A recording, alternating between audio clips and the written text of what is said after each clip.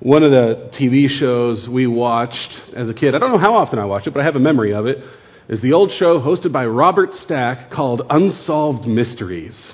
I don't know if any of you remember that show. I think it was on either before or after Rescue 911, and both of those shows were kind of docudrama type shows where they do reenactments of situations. And for Unsolved Mysteries, they were reenacting cases that had not been solved. So these were murders or missing persons or crimes that just had not been solved yet, and sometimes even supernatural things like alien abductions and UFO sightings and paranormal and ghost stories, all things that could not be explained.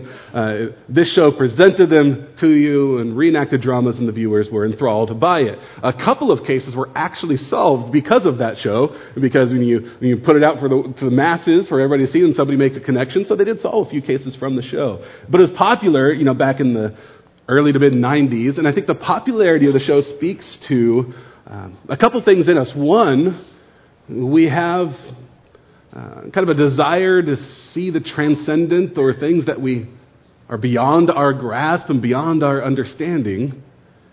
And two, we like to figure out how that could be. We want the mystery and we want it explained. And we have both of those things happen in our text this morning. We have a miraculous occurrence, something that is supernatural, phenomenal, something that was spellbinding for people, causing awe and wonder and excitement. And then, more importantly than the miracle itself, we have the explanation that Peter gives about this miracle. Peter will stand up and address the crowd and give an explanation to the mystery of the healing. Peter will explain that there is meaning to this miracle, that there's reason for what they have just seen. The miracle is meant to point to a fuller and greater reality, and that's what Peter will unpack for us this morning and throughout all of Acts chapter 3. The meaning of the miracle is this: that full healing is found by faith in the name of Jesus. And there's a few words thrown together, but if you're a Christian, if you've been a Christian for a long time, that is not necessarily new information. This is not necessarily all that mind-blowing as far as fresh new insight goes. This is a simple truth of the Christian faith, but it is pivotal and something that the church needed to understand, and those who are going to come into the church need to understand that full healing is found by faith in the name of Jesus. That is what the miracle points to, this reality, this truth of where full healing is found. This miracle, this healing of a paralyzed man, is the first apostolic miracle in the book of Acts. There are about 14 miracles in the book of Acts, including healings, deliverances, even resurrections from the dead. And all of these miracles done point to the fact that the apostles, as they carried out their ministry, were in the line of Jesus. They were carrying on Jesus' ministry, empowered by the Spirit, that this new thing that was happening, and Christians gathering together and worshiping and performing these signs, that this was all part in a continuation of the ministry of Jesus Christ. And they're meant to point to Jesus as the Savior who heals all. Full healing is found by faith in His name. First, I'm going to read verses 1 through 10. Here we'll see the healing performed. So here's just an account of the healing itself in verses 1 through 10. That starts off this whole scene and actually really continues into chapter 4. We're going to just look at chapter 3 today, starting here, verses 1 through 10. The healing performed. Now Peter and John were going up to the temple at the hour of prayer, the 9th hour. And a man lame from birth was being carried, whom they laid daily at the gate of the temple that is called the Beautiful Gate, to ask alms of those entering the temple. Seeing Peter and John about to go into the temple, he asked to receive alms. And Peter directed his gaze at him, as did John, and said, "Look at us." And he fixed his attention on them, expecting to receive something from them. But Peter said, "I have no silver and gold, but what I do have I give to you. In the name of Jesus Christ of Nazareth, rise up and walk." And he took him by the right hand and raised him up, and immediately his feet and ankles were made strong. And leaping up, he stood and began to walk and entered the temple with them, walking and leaping and praising God. And all the people saw him walking and praising God and recognized him as the one who sat at the beautiful gate of the temple, asking for alms. And they were filled with wonder and amazement at what had happened to him. So our scene begins with Peter and John, and maybe some other disciples were with them, but they're going to church. They are going to the temple. It was as early on in the life of the church, the very beginning, and they're there at the 9th hour of the day, 3 p.m., and that is the time when they would prepare the sacrifice and prepare to worship for the evening sacrifice, so that sacrifice is being prepared.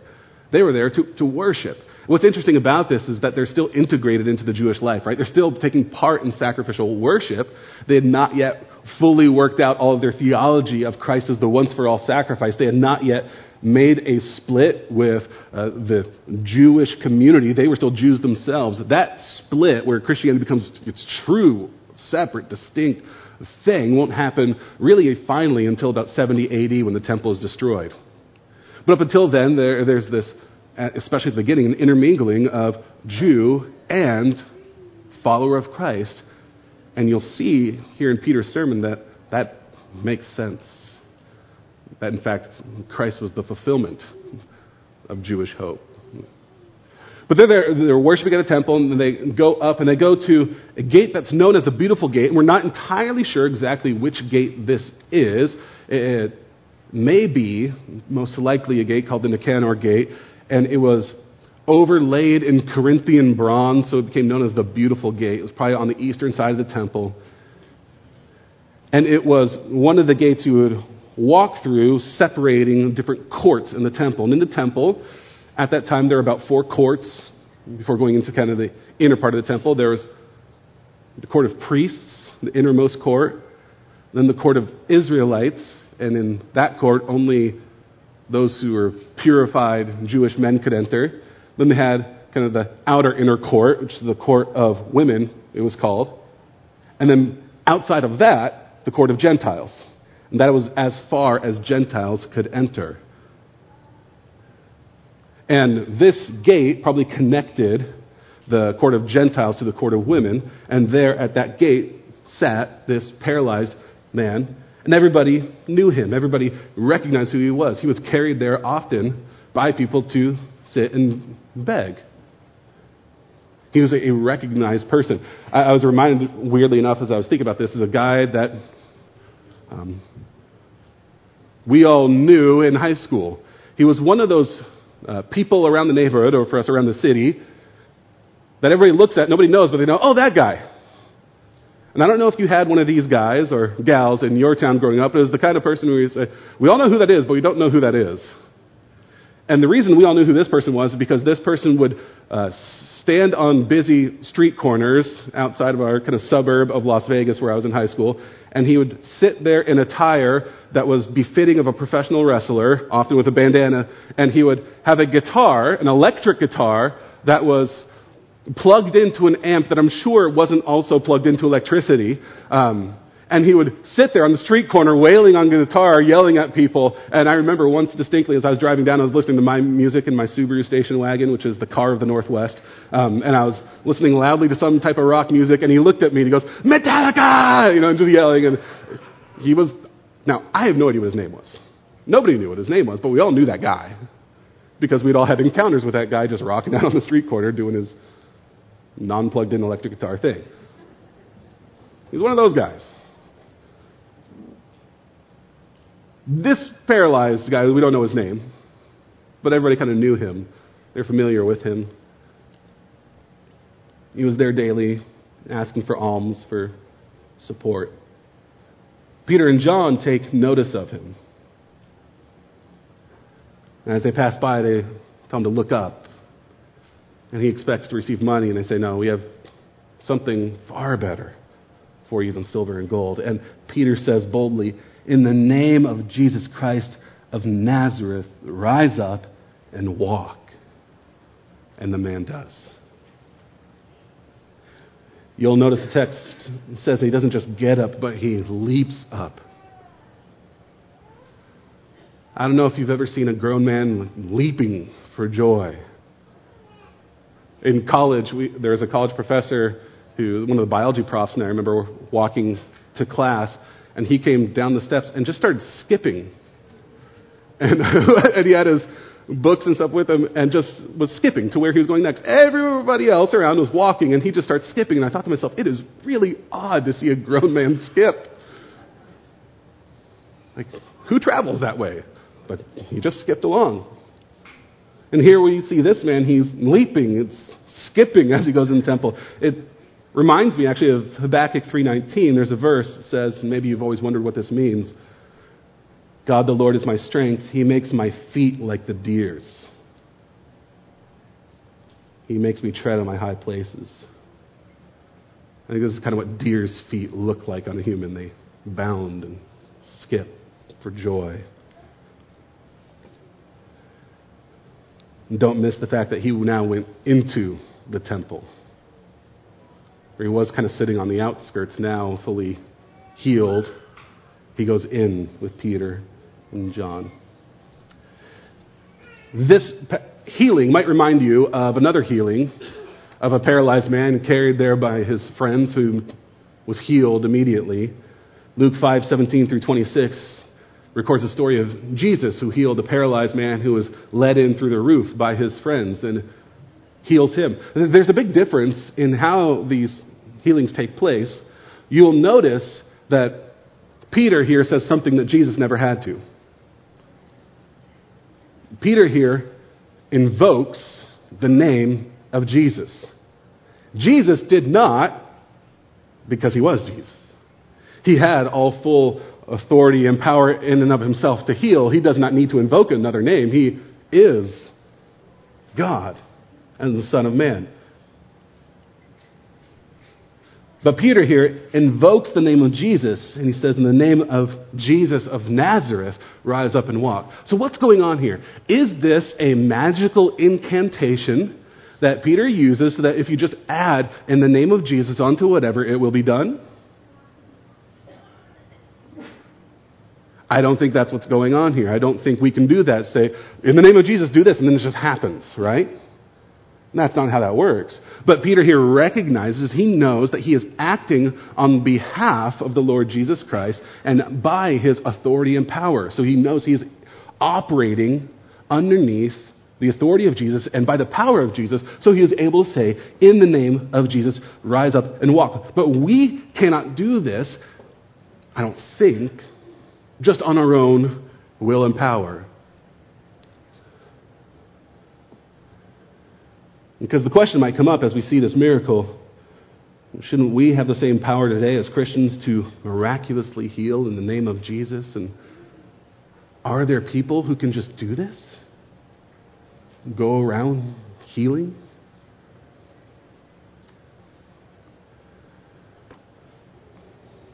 If there was a person who had that power, they would have been really useful these last couple of years. They'd be really useful now for us as a church. Somebody who, at a whim, could heal in the name of Jesus.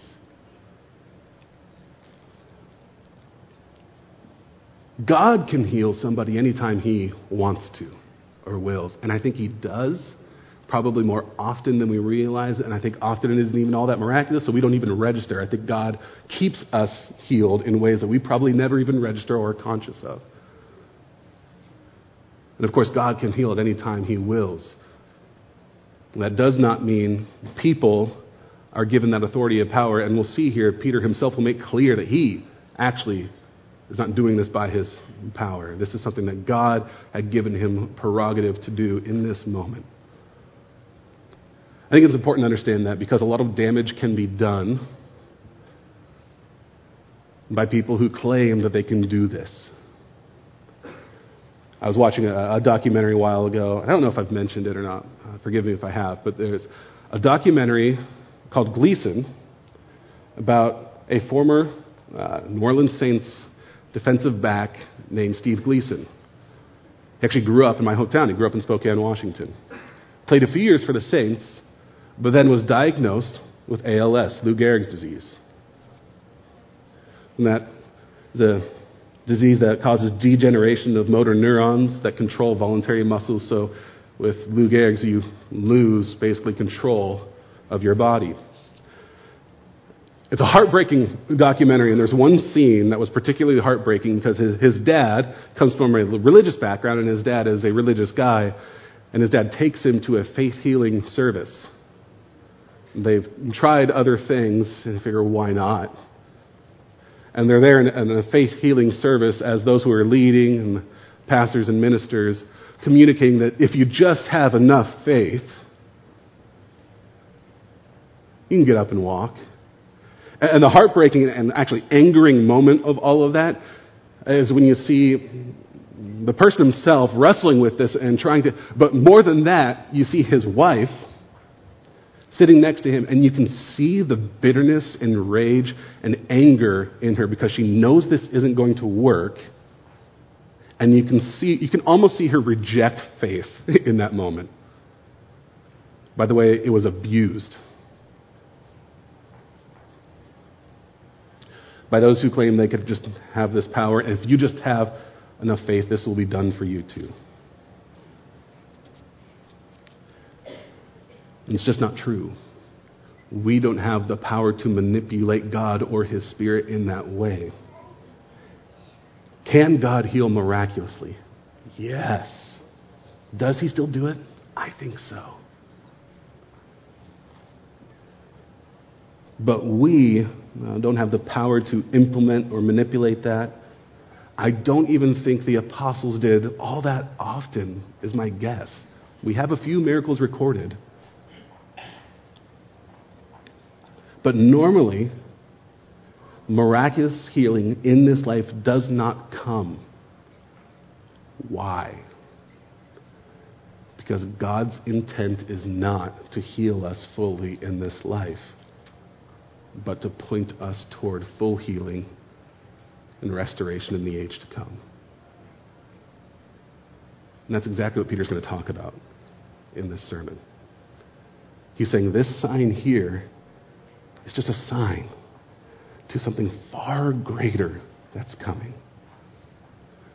So that's what Peter does, is he explains the healing, this miracle, in verses 11 through 18. He explains what this is all about and how it points to a fuller healing to come. But first he wants to explain by whose power this miracle came. Verse 11. The healing explained, verses 11 through 18. While he clung to Peter and John, all the people, utterly astounded, ran together to them in the portico called Solomon's.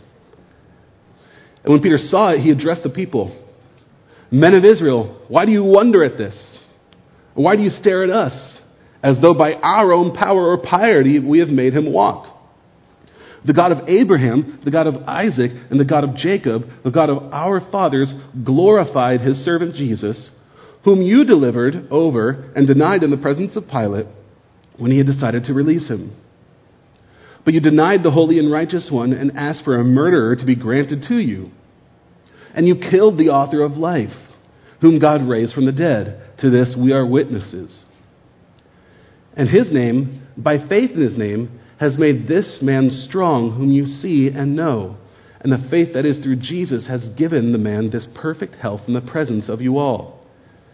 And now, brothers, I know that you acted in ignorance, as did also your rulers. But what God foretold by the mouth of all the prophets, that his Christ would suffer, he thus fulfilled.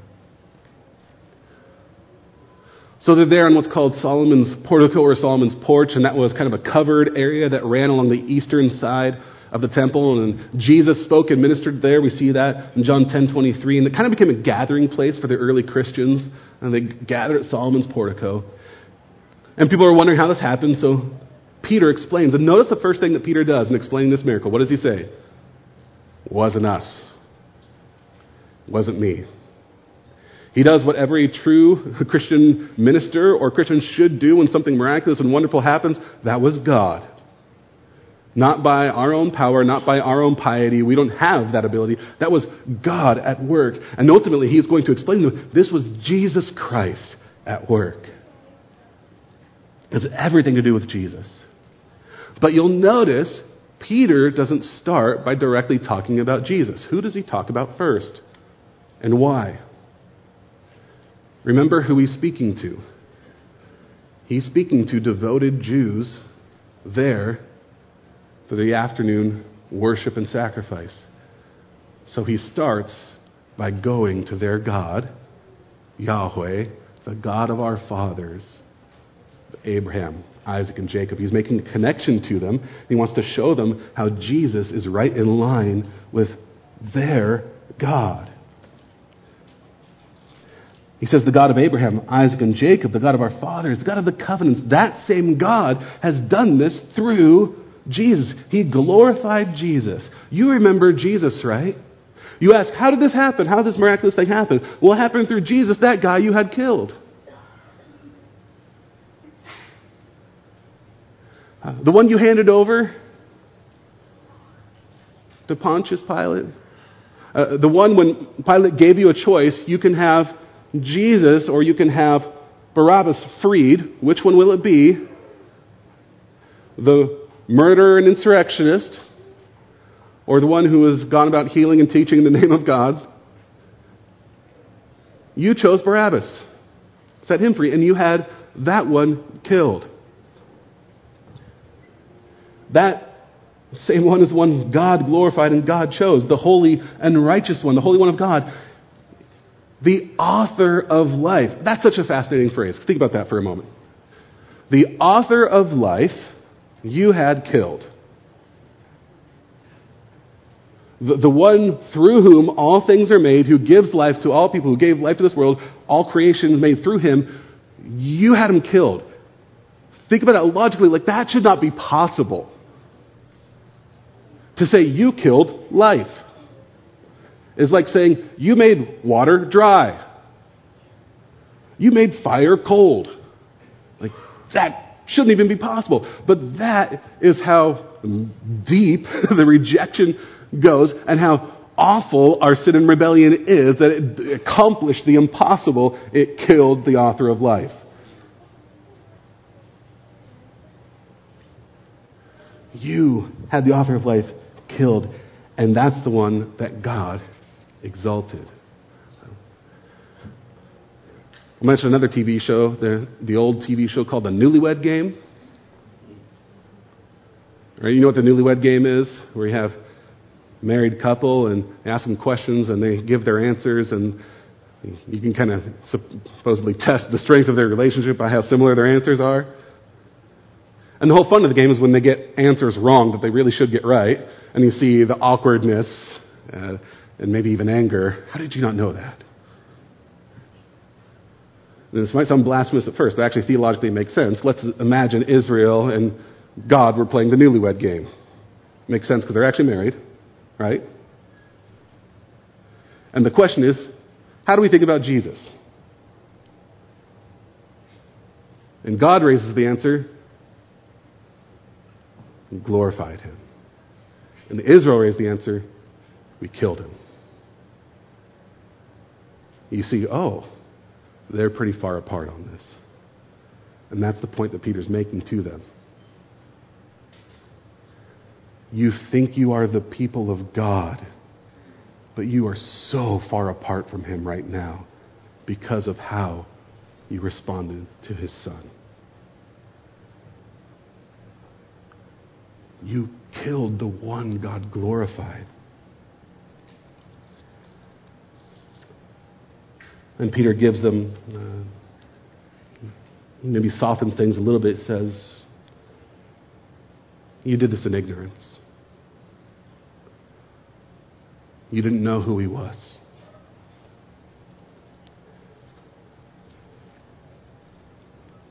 I'm reminded of what Jesus said on the cross, Father, forgive them, they know not what they do. You acted in ignorance, which softens it, but it isn't a full excuse. Ignorant does not mean blameless. In the Old Testament, there were deliberate sins or sins of the high hand, and then there were unintentional sins. And in offerings and sacrifices before the priests, the penalty wasn't as severe for unintentional sins, but there was still an offering that had to be made, which tells us there's still guilt. And in fact, in Jewish thinking, in Old Testament thinking, wisdom and knowledge are often moral categories. You read through the Proverbs and see how much knowledge and wisdom is a moral category, and foolishness is associated with immorality. And we go back to Adam and Eve. What is their great sin? They were deceived. They lacked wisdom in the rejection of God. So Hebrew, biblical, Old Testament thought places ignorance in foolishness, and on the other hand, wisdom, place those in moral categories. So here Peter is saying, you are guilty in your ignorance. But their error could be forgiven. And how? Through Jesus. Verse 16. Jesus is the one who has the power to grant healing, and he is the one who granted power for healing in this man. Verse 16 says, in his name, by faith in his name, has made this man strong, whom you see and know. And the faith that is through Jesus has given the man this perfect health in the presence of you all. The one you killed, Jesus Christ, is responsible for this man's healing. By his name. So there's an objective way that Jesus is responsible. By his name, by his power. And anyone who is healed by God or saved, there's an objective and a subjective element to that. Objectively, God has done the work. It is by the power of Jesus' name, by his sovereign work, this man has been healed. And by God and only by his son Jesus do people have salvation and healing.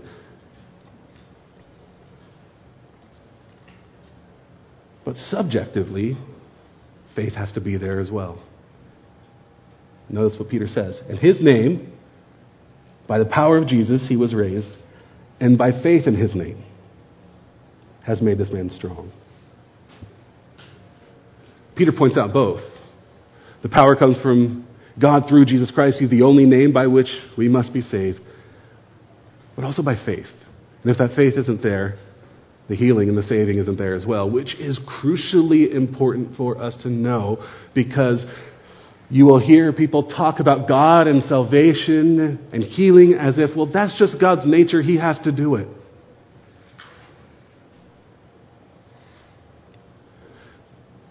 Regardless of response, God will forgive. Doesn't he have to? Isn't that just who he is? He'll do it. And it is true, it is in God's nature to forgive and to heal. But there must be a part that we play. Our responsibility is faith, to believe and to trust. And that is essential for full healing, restoration, salvation. That you must place your faith in Jesus Christ and his power. So the question is, have you? And that's the question that Peter is going to put before these Jews. Do you believe in this Jesus? Do you believe he's the one who can grant healing and salvation to you? Please don't presume upon God's power and obligation to save. Faith must be there. It must show itself, particularly in repentance. And that's where Peter goes next, verses 19 through 26. Peter explains how faith must evidence itself. And then what that will result in. What will be the fruit of that repentance. In verses 19 through 26, we see the healing applied. Healing applied. How this healing can have application for these people Peter is speaking to. Verse 19. Repent, therefore, and turn back, that your sins may be blotted out, that times of refreshing may come from the presence of the Lord, that he may send the Christ appointed for you, Jesus, whom heaven must receive until the time for restoring all the things about which God spoke by the mouth of his holy prophets long ago. Moses said, the Lord God will raise up for you a prophet like me from your brothers. You shall listen to him in whatever he tells you. And it shall be that every soul who does not listen to that prophet shall be destroyed from the people. And all the prophets who have spoken from Samuel and those who came after him also proclaim these days. You are the sons of the prophets and of the covenant that God made with your fathers, saying to Abraham, and in your offspring shall all the families of the earth be blessed. God, having raised up his servant, sent him to you first to bless you by turning every one of you from your wickedness. So Peter has just explained this healing has come by the power of Jesus. Then he says, therefore, you rejected Jesus. Now here's the application. Repent and believe in him. Turn towards the one you crucified. Repent and believe. Turn to him, and several things will happen. Peter lists 3 things that will happen if they are to repent. First, repent so that your sins may be blotted out. The first fruit and result of repentance is forgiveness of sins. They will be removed. The language is reminiscent of King David's confession in Psalm 51, which says, hide your face from my sins and blot out all my iniquities. It is a word for total removal. And think about here what Peter's offering to them. He has just said, you sinned so bad you killed the author of life, the one that God loves and exalted, and you can have total forgiveness. This is the message we send to the world. You have sinned beyond what you could possibly comprehend. And total forgiveness is available for you in Jesus Christ. And I've said it before and I'll say it again. There is no sin you can commit that is so great that God cannot forgive you. Your sin is not bigger than Jesus Christ and his righteousness. Your sin is not greater than God's grace. You are not a better sinner than he is forgiver. Don't think that much of yourself or your actions. Your sin is small compared to God's grace and holiness and righteousness and forgiveness and mercy that he gives. They were responsible for killing Jesus himself in the flesh, and here they are, days later, say, you can be forgiven. Your sins can be blotted out. You don't have to wait years. You don't have to go through cycles of penance. It is available for you now. Fully, totally, your sins can be blotted out, removed. And what will happen when that repentance comes, when sins are removed? Second, so that times of refreshing may come from the Lord in his presence. That is what happens after repentance and forgiveness. Times of refreshing. And that phrase, I don't think is found anywhere in the Old Testament. If it is, let me know. But it speaks to so much of what is promised in the Old Testament when you think of dry ground, the desert, turning into streams of water, fruit growing on the vine, crooked paths being made straight. It is the promise of restoration of what was once dead. Times of refreshing. Do you need refreshing? It may be that you need to experience and know forgiveness again. I think that this is something that happens when people come to faith in the Lord. I think part of the work God does in them is he makes them exhausted by their sin. And maybe you experience this as well, where at some point you just become overwhelmed, broken, and exhausted by yourself and your own sin. And you're desperate for help. And here Peter says that time of refreshing is available for you in Jesus. And lastly, the fruit of repentance is the sending once again of Jesus Christ. Peter says, repent that he may send the Christ appointed for you, Jesus, whom heaven must receive until the time for restoring all the things about which God spoke by the mouth of his holy prophets long ago. This is interesting because there's a clear sequence of events. And Peter says, repent so that God will send Jesus, whom heaven has received. So I think Peter is getting at there, right now, The resurrected, ascended Lord is in heaven ruling and reigning, but he will be sent once again. And in order for that sending once again, for that second coming of Jesus to occur, you have to repent first. And what he's saying, and I think he's actually speaking collectively to Israelites, here's what must happen first. Your repentance.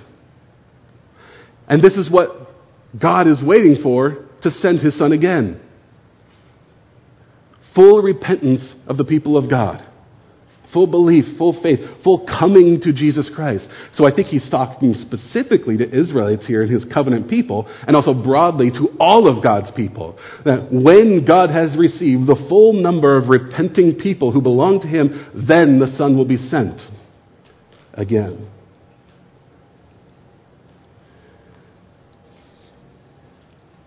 Jesus will remain in heaven until the ultimate time of restoring and full healing that is going to come. But until then, God is patiently waiting for more and more of his people to come and repent and believe in him. So, they rejected Jesus. But has God rejected them? No.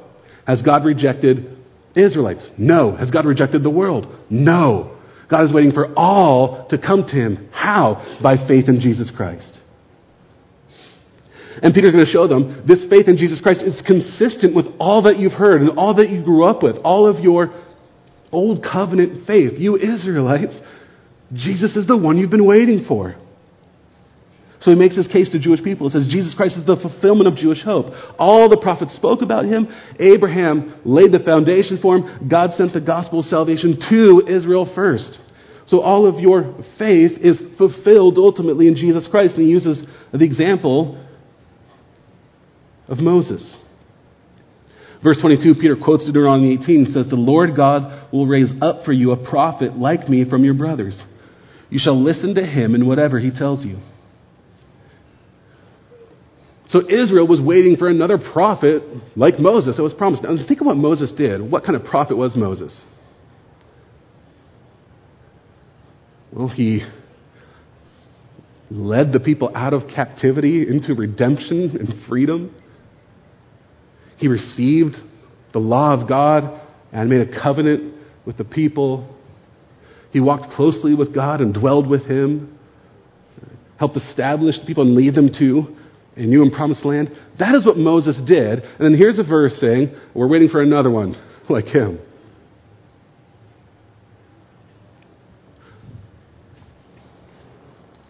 At the end of his life, after his life, Deuteronomy 34:10 says, "And there has not arisen a prophet since in Israel like Moses, whom the Lord knew face to face." And there are people still today waiting for that prophet.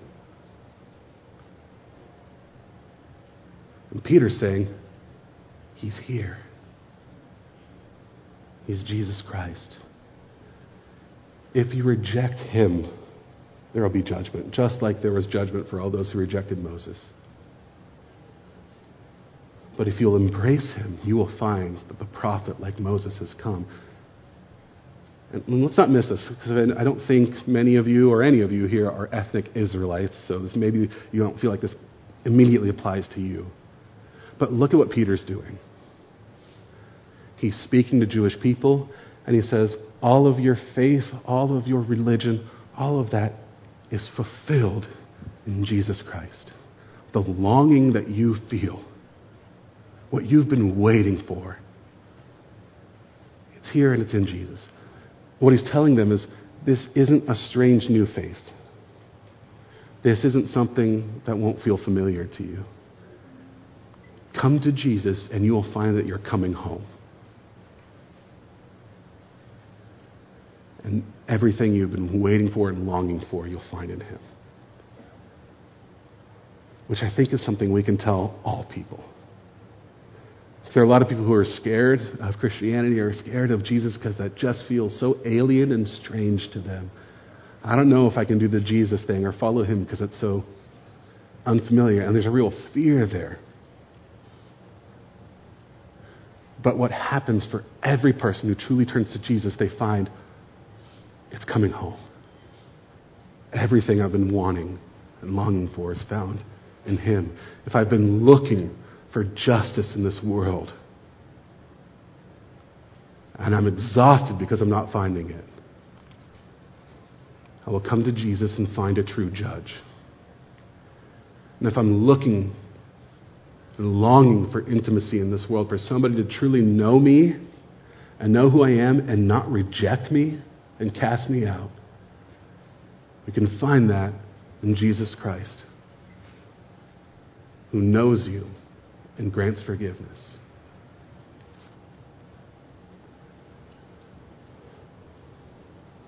If you desire knowledge and wisdom and truth, I promise you, you will find in Jesus Christ depths of truth and wisdom that you never knew before, and you will find yourself at home. And if you want peace and are exhausted by the lack of peace in this world and in your own soul, you will find peace in Jesus. Whatever our longing and hope may be, it is made whole in Christ. And full healing is found in Him.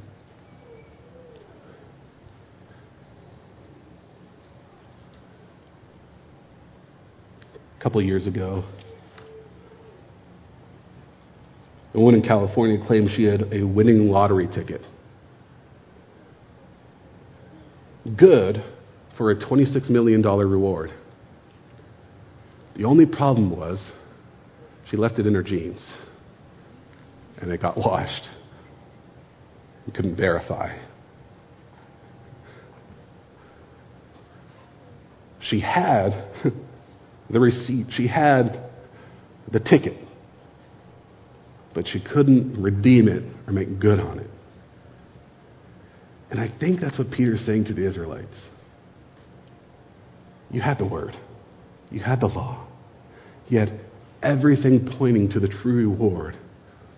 Don't fail to redeem it, to make good on it. That's what it's pointing to full healing in Jesus Christ. That time of restoration that you've been looking for is found in Him. This miracle is a sign of the full healing to come in Jesus. We look forward now to that day of full restoration that will be there when Jesus returns. Would you pray with me?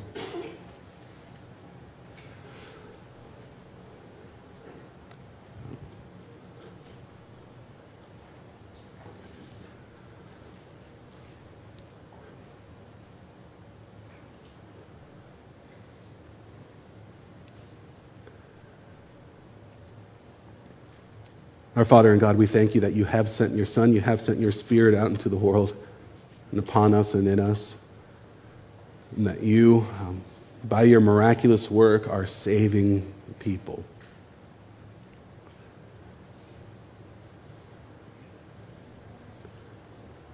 Lord, I pray that we would find fulfillment of all our hopes and expectations, our longings, ultimately find they are resolved in Jesus Christ and faith in Him. And Lord, maintain our hope to know that one day full healing is coming. Full restoration is coming. And while we live with the ups and downs of life in this world where some are healed and some are not, we are a people of hope because we know our Lord. We know that times of restoration are coming. And we look to you. Keep us, Lord, in your Son. In the name of Jesus we pray. Amen.